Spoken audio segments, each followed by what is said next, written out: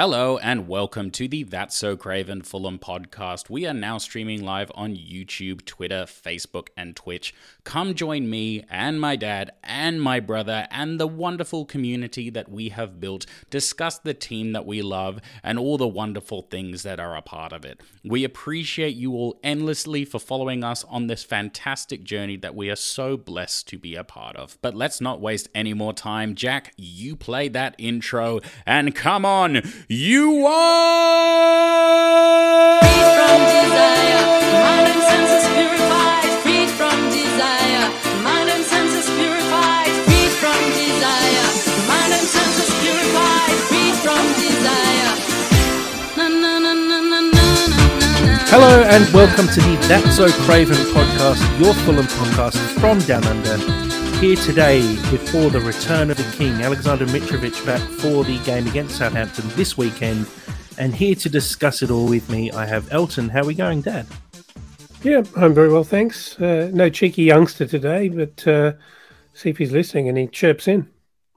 Well, Tifo definitely aren't getting their money's worth because he's not going to be mentioning them 100 times this episode. But very much looking forward to previewing this game. It should be a ripper. It's fair bit on the line for both sides, with Fulham obviously looking to get their record points total in the Premier League, needing a couple of wins at least to get that. And Southampton, if they lose this game, they are, I think, officially relegated. With the league table sitting the way it is, I believe Southampton have 24 points currently, and the team just above the relegation zone have 32. So they need to pick up points here. There's a lot on the line for Southampton, more than Fulham, obviously, but it's going to be a game where both teams really push to the very limit, I think. We've heard Marco Silva talk quite a lot about how the fact that the players really aren't on the beach. These guys are pushing for, a record, and they want to write their names into the record books for Fulham, even if it means we still finish 10th. We're not finishing as high as 7th, which is where we finished when we did get that record, but it's pushing us as hard as we can and making sure that this season is seen as successful as possible, I think. So definitely a lot on the line for both teams. This is a return to normal hours of match days. We have a Saturday 3 p.m. kickoff in the UK.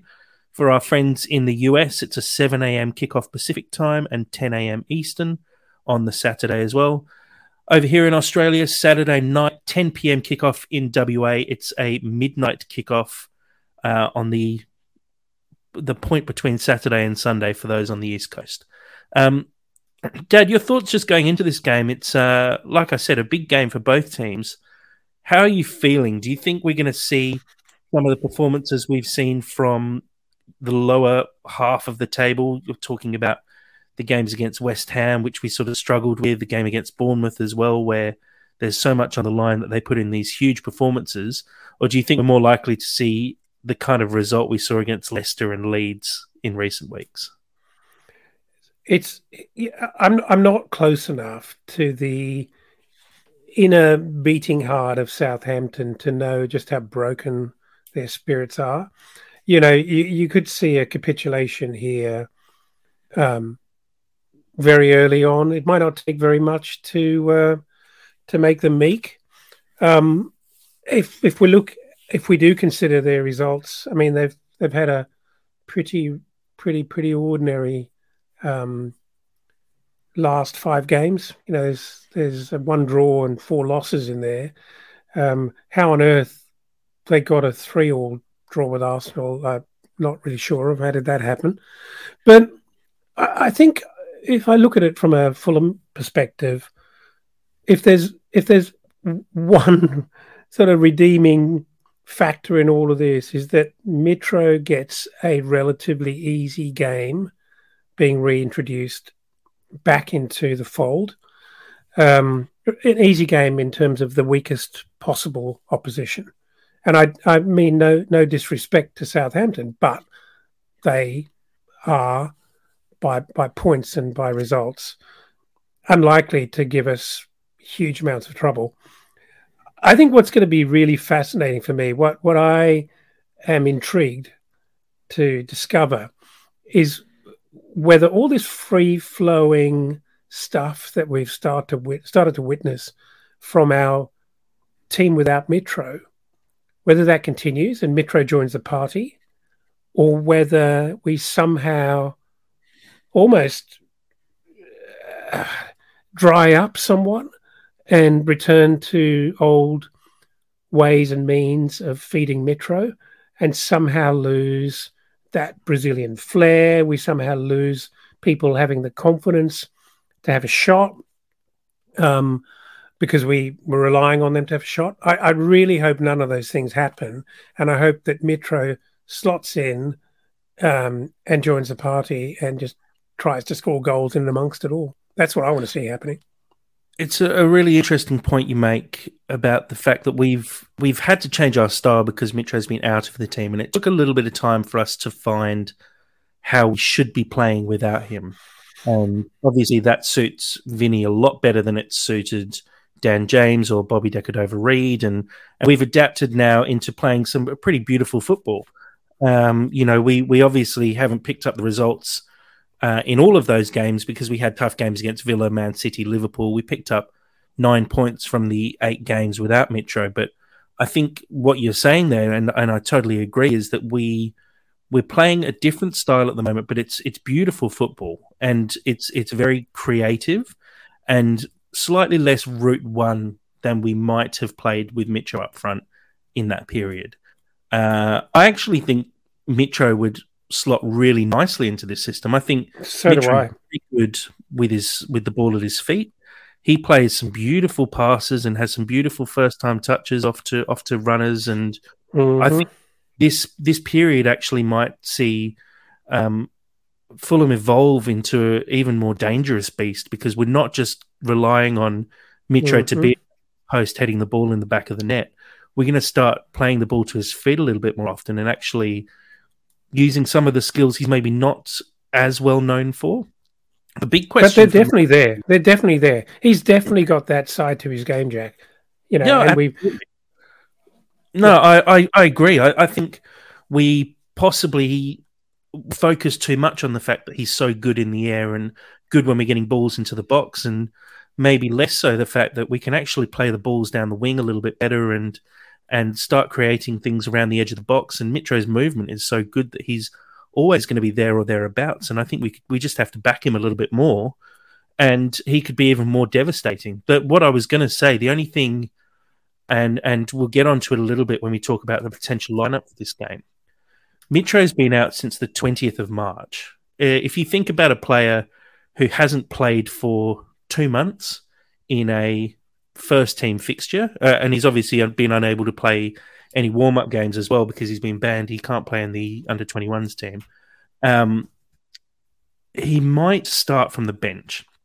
I wouldn't be overly surprised to see that happen and see him come on later in the game. I think it's the way Silva seems to slowly reintroduce players into the lineup. It might be a step too far to expect Silva to drop Mitro straight into the starting lineup. Do you think we're going to see an instant return, or do you think he's going to slowly reintroduce?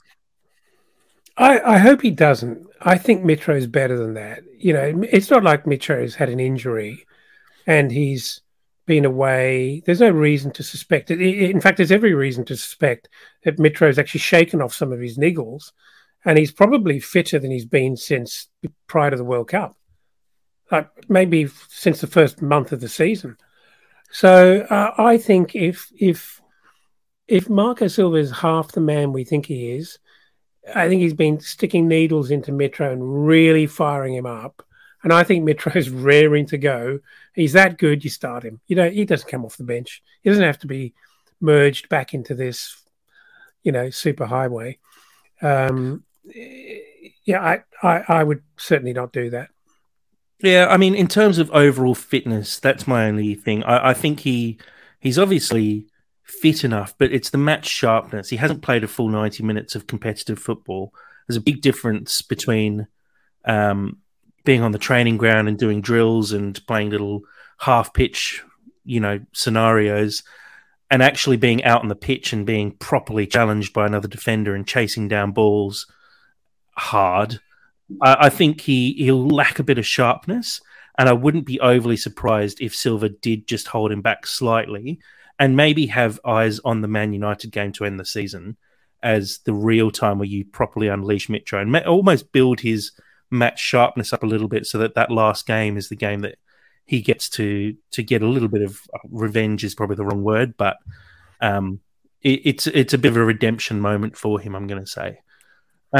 Looking at these last 5 fixtures, I do agree with you. I think Southampton, again, that 3-3 against Arsenal, that is an outlier for me. I think that is more down to Arsenal choking at the moment, which they have done completely considering the lead they once had at the top of the Premier League, and now they're sitting in second and almost destined to be runners-up this season. I'd say that's a choke from Arsenal more than a good result from Southampton, but it's the goals conceded that I think Southampton will be worried about, and it's similar to what Leicester would have been worrying about, and we saw 5 go past them on the weekend, or on Monday rather. Conceding 4 to that Nottingham Forest side, who are very poor going forward. Conceding 3 to Newcastle, conceding 1 to Bournemouth, 2 to Palace, 3 to Arsenal. You know, that's 13 goals in their last 5 games that they've shipped. Fulham, in comparison, have been very good defensively, considering we've taken on Liverpool, Man City and Villa, who are, 3 teams within the top 7, I think. To concede only 4 goals across those 3 games. And then obviously the Leicester game was a little bit of a let-off. I think the 3 goals there, you can't look too closely at that. You have to look at the actual situation there. And I don't think that's the case in those Southampton games. I don't think they've been able to take their foot off the pedal in any of those games. And they've genuinely got some real defensive issues. Some of those will be compounded as well. We'll have a quick look at the potential Southampton lineup, and one change in here will be Bella Kotchap, who I believe went off injured quite early in the game against Forest. I can't remember the name of the player who came on to replace him off the top of my head at the moment. Brazilian, I think he scored as well. Lianco is his name. He'll probably come into the starting lineup, but this is a fractionally leaky Southampton backline. Walker-Peters, Maitland-Niles, Bella Kotchap and Bednarak, they've conceded a lot of goals this season. Southampton have a pretty terrible goal difference. If we have a quick look, minus 33 goal difference, which is the worst in the league this season, and understandably so as well.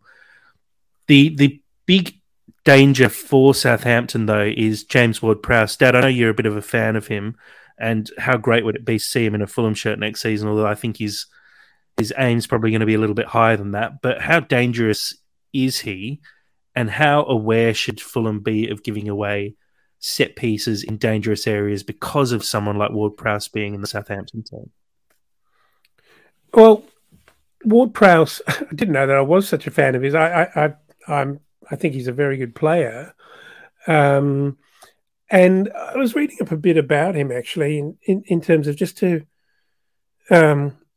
get a sense of just how good a player he is outside of free kicks. And if you read the supportive press, he's a busy, hard-working midfielder who does a lot of running and he's very, very effective in midfield. But I can't help feeling that he's a David Beckham for me. There's nothing wrong. There's nothing wrong with that. It's a pretty good comparison, yeah. He's a remarkable free kick taker and dead ball specialist. And I'm just trying to understand how good his offering is outside of that. I've heard that. Look, I'm not sure that we are likely to attract him. I've heard that Man United are very interested, and I think the price tag is 40 million pounds. And I'm not sure that we would. I don't think he's that kind of realistic. I don't think it's realistic that we'd see him coming in, but I'm more just saying he's a great player. I saw a really good comparison of Ward-Prowse on Twitter, and I cannot remember for the life of me who it was who said it, but someone said James Ward-Prowse is Harrison Reed, but with the ability to take free kicks as well.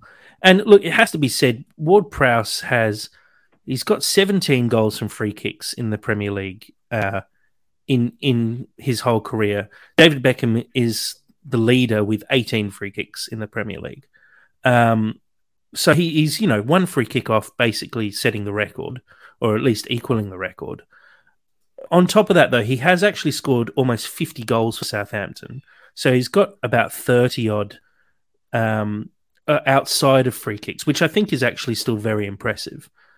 And there's some good young talent in this side. Steve Reynolds here on our live stream just chipping in as well, saying, get Lavia, who's Ward-Prowse's partner in the centre midfield, young and hungry, suspect top six, though. And look, it's similar sort of conversation that we were having around the Leicester side, where there's a couple of very good players in this team, but they're not able to carry the entire team. Ward-Prowse and Lavia, you're right, they're probably, high mid-table teams. I'm talking Villa, Fulham, Brentford, Brighton. They'd be looking at picking up those, maybe not quite as high as your Liverpools, Arsenals, Chelseas, Man U's. But they're very, very good, solid Premier League players. And I think someone like Alcaraz is young, but he's proving that he can do a little bit. But there's guys in this team like Che Adams, Theo Walcott, Maitland-Niles, Walker-Peters. They're players who've been around the Championship/Premier League teams for a very long time now. And I just think they're not quite at that level yet. And that's why Southampton have struggled this season. When you think about Ward-Prowse, and if I know I hate to sort of think of him only in terms of his dead ball capability, but that is what he's known for. I don't look at this Fulham team and think, that's a massive hole for us. How do we plug that hole? And how do we fix that? For me, Pereira he's done a great job with corners, free kicks, dead ball. I think he's done a tremendous job. How many goals has he scored from them? Okay, not many, but how many assists has he got from those dangerous positions? Loads. If he's not on the ground, okay, what have we got? Kenny. Who else? Who else is lining up behind Kenny? I don't know. Probably not that much. No real specialists, but I don't think we're screeching out for that kind of a player. So if we got him and we got him at a reasonable price, happy days. If we didn't, I don't think we've got some massive hole to fill. Yeah, and look, I don't think it's about filling a hole. I'm more pointing out, I don't think he's realistically a transfer target for Fulham anyway. I think he's going to be overpriced when he does come on the market. I do think he's a good player, and Southampton are going to lose him and Lavia as well, but they're going to be overpriced to help Southampton after they go down, because let's be perfectly honest, I think Southampton are going down. I think they've got too big a mountain to climb with just 3 games left in the season. I feel like these guys are going to be priced at 30, 40 million, and that money will go towards keeping Southampton competitive when they go down and not going into free fall, because they sell all their players very cheaply. We've seen sides drop out of the Premier League and sell off everyone and have to basically start again. Fulham did it when they dropped down, and you look at some of the lineups in that first couple of years after going down to the Championship, and they're completely unrecognisable even now. So it is about keeping the core of the group together. And I think, like I said, Ward-Prowse is the danger man for me in this team. I think they've got some talent elsewhere, but in his Premier League career, 48 goals, 37 assists, he's someone where we just don't want to give him the opportunity. I feel like if we give away free kicks in silly areas, and Fulham have been known to do that multiple times, give away free kicks within range or give away free kicks out on the wing where he's able to put a good ball into a dangerous area, I think we might be potentially opened up a little bit by that. So it is definitely something we need to be careful about, and I'm sure it's something Marco Silva will be talking about, because this isn't a high-scoring Premier League team. I think Ward-Prowse is one of their top scorers this season with 8 goals, most of those from free kicks.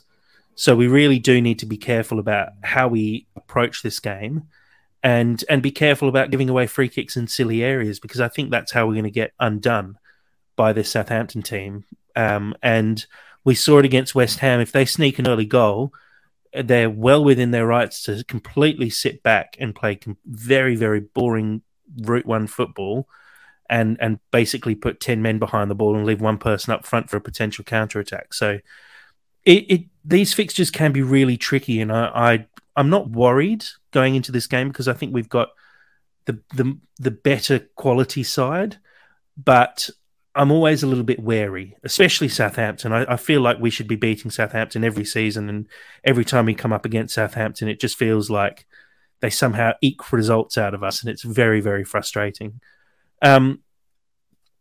Dad, let's have a quick look at the table as it currently stands. Now, I've only picked up the bottom half of the table here for those on the live stream. Top half of the table, obviously, Fulham are sitting just behind Brentford at the moment. Brentford have a 2-point lead on us at the moment. Villa are 6 points ahead of us, so possibly a fraction too far away. I did have a bit of an interaction with Cottage Analytica on Twitter, who ran his Monte Carlo model, and 10th place seems to be the most likely finish for Fulham from here. I think we're expected to beat Southampton and maybe pick up a point against Palace, which would basically confirm, I think a win this weekend all but confirms 10th, because Chelsea are going to have to win every game for the rest of the season to chase us down. Brentford do have tough games. If they slip up against West Ham this weekend, there's a high possibility that they don't pick up points for the rest of the season. So could easily see us jumping ahead of Brentford. And we've spoken about Villa as well. They've got a pretty rough run of fixtures too. They have to take on Spurs this weekend, then Liverpool, then Brighton. So there is a possibility that Fulham jump up into 8th place. I think from memory it was about a 7% possibility, but realistically, Dad, if we can lock away 10th effectively this weekend, we have to take that and say this has been an incredibly successful season for Fulham, don't we? I think if we lose, and we don't pick up another point for the rest of the season, we will be frustrated. We'll be not bewildered. We'll be frustrated, and it'll be disappointing. But it would still be an outstanding season. So for us to finish solidly in 10th, it would be, of course, a really good result. I think we're playing for whimsical objectives at the moment, and maybe to allow young schoolboys to walk proud in SW6. Ahead of, you say young schoolboys, it'll be okay. Adults like walking us around as well. proud as well. I know, but you know, it's always talked about how many people in your average schoolyard. How many people are actually Fulham supporters? Everyone supports big teams, no matter where the kids live. And for young Fulham supporters, to be able to crow about the fact that we do really control West London would be a great achievement and a very satisfying. So it would be. It's not impossible. It's not impossible for us to end up 9th or even sneak into 8th. I think I saw that there is like a 3% chance. I think 7th is like a 0.07% chance or something crazy like that. I'll try and find the tweet from Cottage Analytica, but so 7th is 0.05% chance, 8th is 3.08%, 9th a 24% chance, 10th a 64% chance, 11th 8% chance, 12th is a 0.38% chance. So I think to finish 12th, Crystal Palace would need to win all their games and we pick up no points. And we play against Crystal Palace as well in that time. So I think the issue is that, it's when you're completely determining your success or your results are totally going to determine where you end up, then that's one thing. But in order for us to creep 1 or 2 place, the planets really have to line up, and other teams have to kind of come unstuck a bit. Yeah, look, if we win our remaining 3 games, and this is direct from Cottage Analytica as well, so shout out to the work that he put in for getting all this information together. But if we win our remaining 3 games, there's less than a 1 in 100 chance of other results going our way. And those other results are basically that's to finish 7th. Hang those on, results, say that again. Say that again. So even if Fulham win their 3 remaining games Mm-hmm. and pick up 9 points, taking us to Mhm. 57, there is less than a 1 in 100 chance of the other results going our way. So that would require, I think, Brentford, Villa, and Brighton to lose all of their remaining games. Hmm. And look, it's a outside chance looking at the fixtures that they have left, but Brighton still have 5 games remaining this season.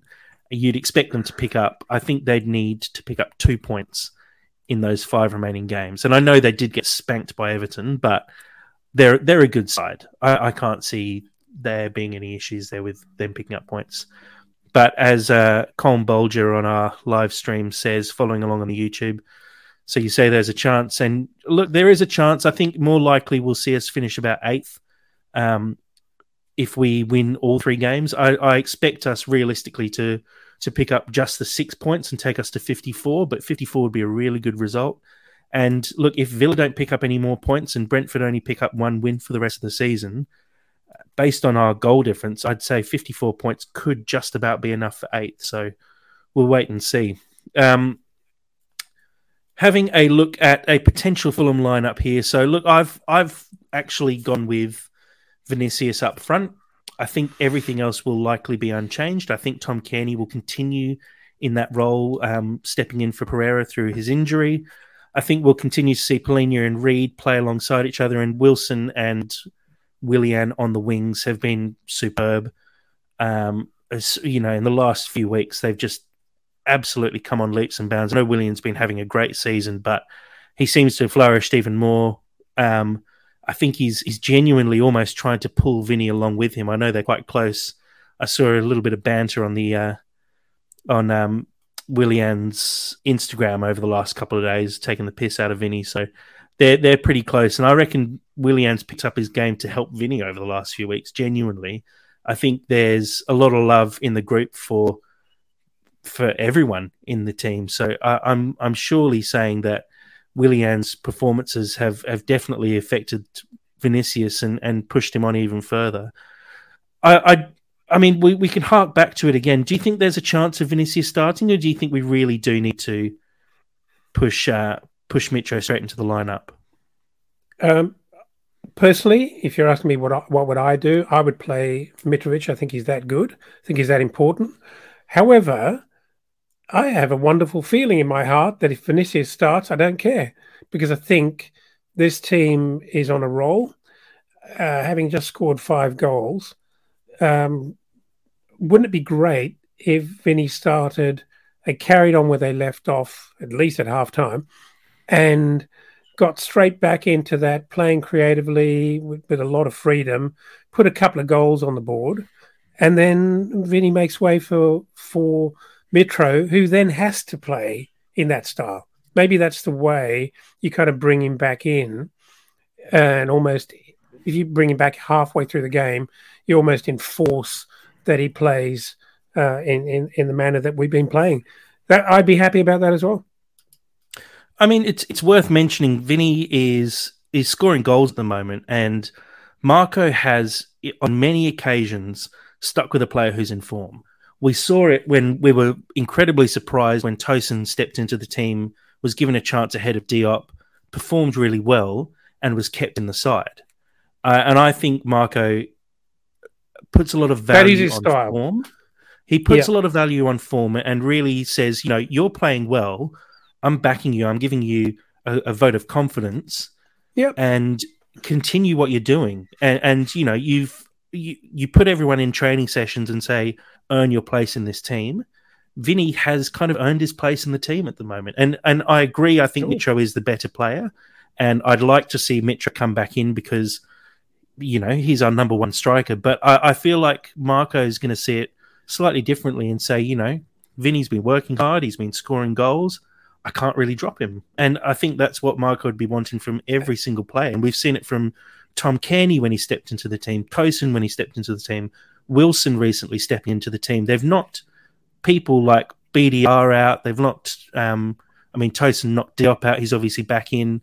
Kearney's taken his opportunity here. And for me, going into next season, Tom Kearney at the moment looks like our starting attacking midfielder in place of Pereira, because his performances have been so good that I think he probably deserves a position. And it's his first real opportunity. I know he's come off the bench a fair bit, but he hasn't had an opportunity to make that position his own.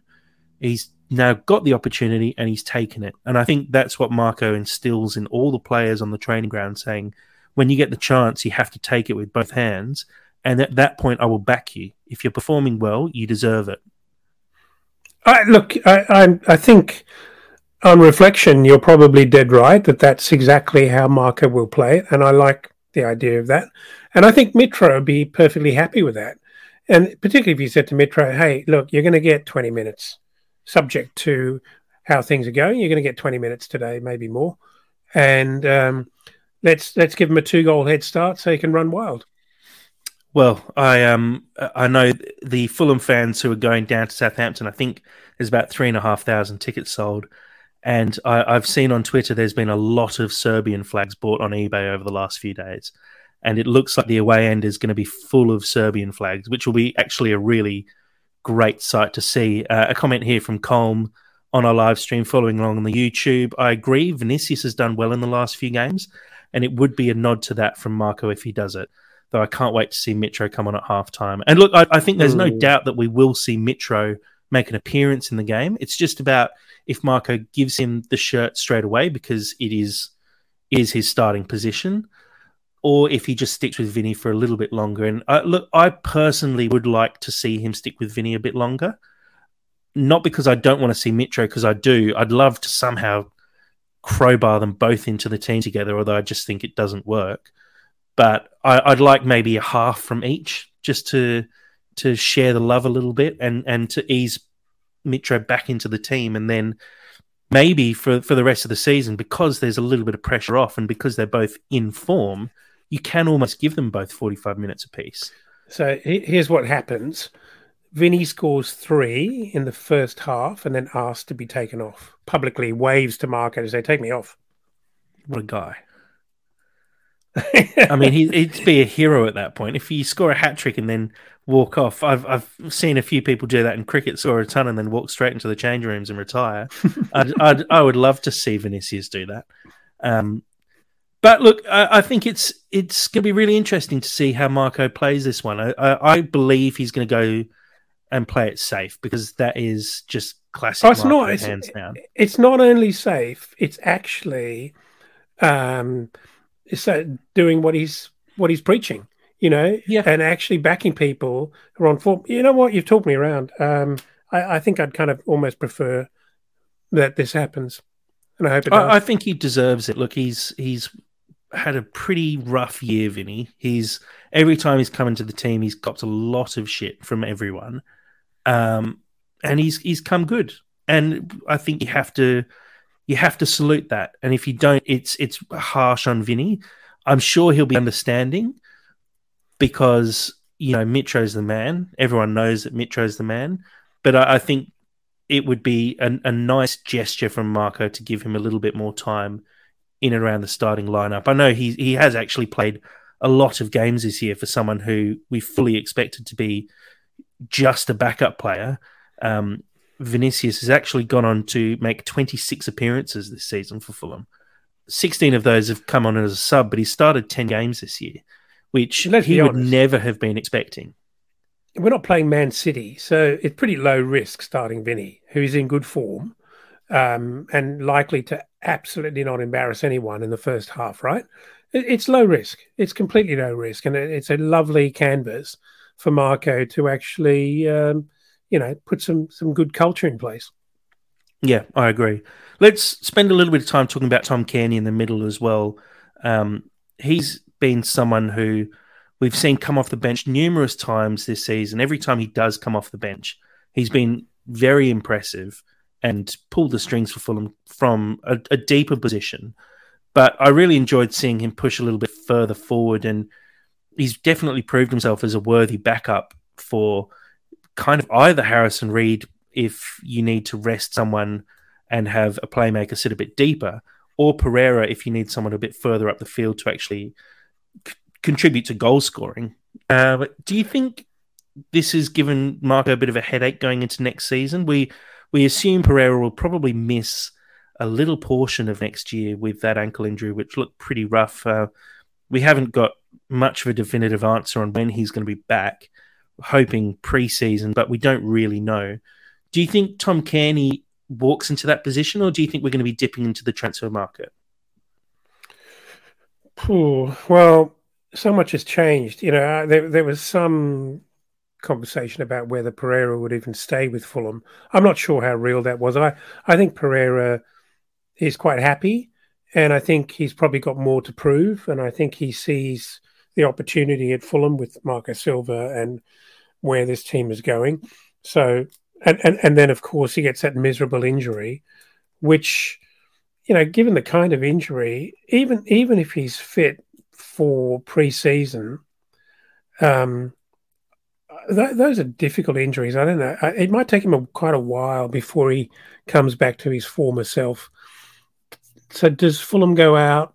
Probably do need to sign another man. How could you go with Tom Cairney alone? I know we can think in terms of Harris or other makeshift backups to Tom Cairney, but I don't think that fits the ambition or is in line with the ambition of this side.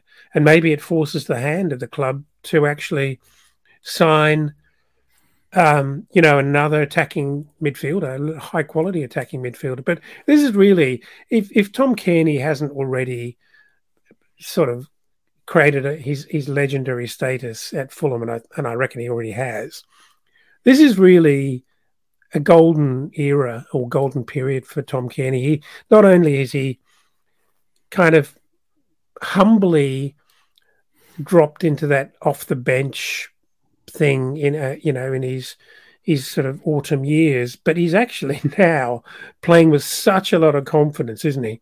And I love it that he's actually, the club's been forced to use him in an attacking role rather than, use him as a replacement for Harrison Reed, because I just think he's just so much better to watch when that's his role up front. I don't want to be relying on him to do the hard work and, have a heavy burden of defending. I want him to play with freedom, and that's what we're enjoying. But to get back to your question, is it a conundrum? I actually don't think it's a conundrum at the start of the season at all, because I think Pereira will not be ready. I think he may well be. He'll be off crutches, and he may well be training at some level, possibly even playing. But I actually think it's going to take him a while to come back, and so I think Fulham are going to be forced into probably spending some money in that position. Yeah, it's a tough one, and it's Kenny's only started in 3 games this season, so I don't know if Marco has basically marked him down as someone who is more effective off the bench. I know we have had that conversation about Solomon a few times and said, is Solomon actually better to come off the bench and affect a game than actually start games? And maybe Marco sees something in that for Cairney. But I have been really impressed by him when he's been starting recently. I think his creativity and his ability to kind of slow the game down fractionally to actually allow us to make better runs and actually taking the time to make good passes and allow moves to evolve a little bit more, I think has actually been really positive. And it's been a positive change having him come on. He's a very different player to Pereira. And look, Colm on the live stream also saying that Bobby Decordova-Reid likes to play in that 10 position. And I think he's an able backup. But I think Decordova-Reid is better on the wing. I think when we've seen Bobby sit central, he hasn't been quite as effective as when we've seen him sit out wide. And there's definitely a few conversations to be had post-season about who comes into the side and who actually stays at the club. I think Fulham are going to have to look to move on a few players at the end of the season. I just don't know who that's going to be at the moment. because we're going to have to strengthen the squad. And, there's obviously a limit on how many players you can have registered in the squad. And there's going to have to be some trimming. I know there's a lot of players out on loan who are going to be leaving, like Knockaert and Cavallero and Gazzaniga in goal as well. It'll be interesting to see how Fulham do go about their strengthening of this team, because we're starting to see a really good squad and a little bit of depth. We do need more. There's definitely a little bit lacking there at the moment. And I think the injuries that we've had happen to us in the last few weeks, those big injuries to Ream and Pereira, are going to see our hand forced a little bit. I think we did need someone to take over from Pereira, and I think Kearney probably could have been pushed into that role a little bit earlier this season. And we did need someone to actually add a little bit more coverage in the centre-back department. I know we've had a good trio of Diop, Ream and Tosin this season, but I think you need a fourth centre-back. And it was proved on the weekend that Shane Duffy, as much as the fans love him and he's a bit of a cult figure, he's not the answer to our fourth centre-back. We need someone, and maybe it's a young player, a 22-year-old who is coming up from the Championship or League One, who we can nurture and grow, and he can learn from someone who's a bit older like Tim Ream, and he becomes a future centre-back at the club. But I just think we're lacking in a bit of depth there, and these injuries are actually going to force our hand a little bit, which actually will turn out to be a really positive thing for us.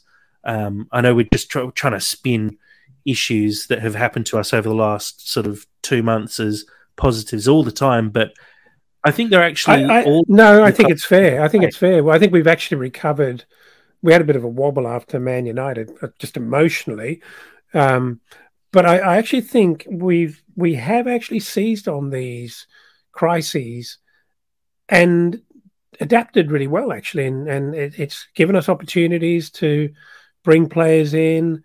It's given us opportunities to actually improve our versatility, and I think it's made us a better functioning squad. I really do. I just also would add that for me personally, Sasa Lukic is not a contender for that spot with Kearney, the one we were talking about there. No, not in an attacking position. I see Lukic as a read and backup, and potentially he'll take over from those guys at some point once he finds his feet a little bit more in the Premier League. But I don't think he's that attacking option at the moment. I don't think he's got that little bit of flair that Kearney and Pereira both possess. And it's nothing against Lukic. I think he's a very strong player, and I think he's a really good squad player for Fulham. But he that position doesn't suit him. Similar as BDR could play in that position, but I don't think it's a position that I want to see him playing in fairly regularly. I agree. But look, I think we do need to spin the fact that we've come through some pretty rough times in the last couple of months, and we've had major suspensions for players. We've had some major injuries. I think you can look back across the whole season and say, if Wilson and Solomon were fit from the very start, does Willian have the kind of season he's had? I saw a stat pop up saying that Kearney and Willian were the first pair of players to score 2 goals in a game who are over the age of 32 in the Premier League. Yeah, I saw that. Willian has had such a breakout season for us. Breakout is something you sort of reserve for young players, but I think after the past few years that Willian's had, his time at Arsenal, his time in Brazil, it really does feel like a breakout season for Willian, because he was completely written off by almost everyone when he joined Fulham, and they were saying, why are you signing this bloke who's completely past it? He's proved he can't do it in the Premier League. And then he's come in and had the season of his life. It feels like it really feels like I'm Willian. It does make you wonder, though, doesn't it? I mean, who else is out there with that kind of ridiculous individual skill and flair that you could still get, even if it's not on a free, but you could still get a year or two out of, and just inject some utter magic into your team. I mean, he's remarkable in terms of what he gives this team freedom to be. I point fingers in this lineup at Leno, Diop, and Willian. Just looking at the lineup we've got here on the screen, and these are 3 players who, West Ham fans, when Diop got pushed over to Fulham and signed by Fulham, West Ham fans are saying, thank you for taking this bloke off our hands. He's totally useless. Arsenal fans sold Leno and saying, we don't need him. He's nowhere near as good as Ramsdale, who's one of the best keepers in England. And Leno is nowhere near that level. Leno's completely proved them wrong this season. Diop has completely proved those fans wrong. Willian, all the Chelsea and Arsenal fans, fortunately, were actually saying, I hope he does well, but let's be honest, he's completely past it. But he's come out again and proved them wrong. And we saw it with Mitro, people saying he can't do it in the Premier League, and he came out and proved everyone wrong. And it's been one of those seasons where we've seen a lot of people, and we're starting to see it with Wilson and Kearney in the sort of final games of the season, where a few months ago we were saying Wilson doesn't look like the same player he was back in the day, and we're saying Kearney's just a bench player. But these guys are now starting in the Premier League and affecting games and scoring goals. It's been a really fairy tale season for Fulham in so many ways this year, and I think it just feels good. It's a feel good story, and I just hope we build on it next year. Can't we send Ronaldinho to, like, I don't know, summer camp and get him off the bench for a couple of times to sprinkle some more magic into this side? I actually think Ronaldinho is in jail now. Nah, I think he got released. I think probably keep him away from what is currently quite a good culture at the club. Don't really want an ex-con, although Mitro is treated like an ex-con most of the time. Anyway, look, I think this is going to be a fairly tough game for Fulham. I don't think Southampton are going to come into this one lying down. I know it should be one that we look at and go, this is an easy win. Southampton are an easy beat. They're bottom of the Premier League, but it just doesn't really work like that, especially with 3 games to go. This is Southampton's grand final. Every game from here on out is the very last game. I think we're really going to struggle. But I do believe... You're a cheeky chap, Steve Reynolds. I do believe we've got the ability to get one up on Southampton. A comment there from Steve. Sammy from Melbourne here. What about Dan James? It's definitely not Sammy from Melbourne. Good try, though, Steve. I would highly suggest that Dan James does not make the bench once again. I hope we see some other youth players on the bench, and I hope we see them come on as well. I hope we put 5 past Southampton. I think it's going to be a really good game. Southampton are definitely going to come at us. They've got absolutely nothing to lose from now. We saw it a little bit in the Leicester game when you've got nothing to lose. You have to do everything you can to win, and there will be goals. I'm going to be coming to you a bit later on, Dad, and asking for what bets you're placing after you took home a couple of $100 from the last game. Who said that? Oh, it's just the rumours flying around Twitter. I've seen it everywhere. But yeah, I'm really looking forward to this one as the season comes towards its close. I think this game against Southampton, game against Palace the weekend after, and the game against Man U, there is actually something on the line for us. And I think that keeps it quite interesting, even though it's not a relegation battle or a European chase. We're definitely not on the beach, and I'm really looking forward to this game.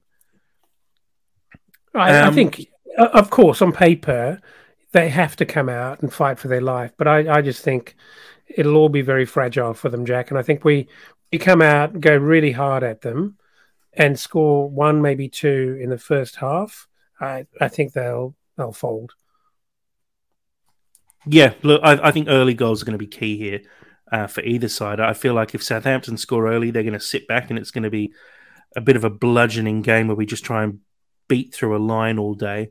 If we score early, I think the floodgates will open, and I'm really expecting this one to have goals in it. So yeah, looking forward to watching this one. A nice 10 p.m. game before a couple of late ones to finish off the season. So look, Dad, I think we can close it off there. Really looking forward to the return of the King against Southampton this weekend. Mitro back into the team in some capacity, I'm sure. But we're really looking forward to hopefully seeing another Fulham win and ending the season deservingly on a high. So, Dad, thank you very much for joining me today. Looking forward to watching this one with you on the weekend, hopefully. Yeah, very welcome. Enjoyed it. And for once, we've kept it under 50 minutes. How good. Well, I think it's proof that having Sam elsewhere and leaving all the TIFO chat at the door makes a massive difference. But look, it's been a good chat, and I think this one deserved a bit of a long chat, even though we first sat down and said, I can't believe we're going to get any more than about 20 minutes out of this one with a preview against a team that's all but relegated, but there's always something to talk about. Big thank you to everyone who has joined along on the live stream. We really appreciate it. We got Jim, Colm, Steve Reynolds, William as well. Really good bunch of guys joining us and getting involved. Really appreciate all the support. Really appreciate everyone who's been interacting with us on social media as well, especially on the Twitter, Facebook, Instagram. We're on TikTok, YouTube, everywhere you can get any kind of content, we're there. And we're trying to push out as much stuff as possible before the end of the season. We're also going to have a few things during the off-season as well. There's hopefully a big announcement in the next couple of days about a bit of a collab with some of the other Fulham podcasts as well. So really looking forward to giving you all the insight on what that's going to be in the coming days. But until then, come on you Whites.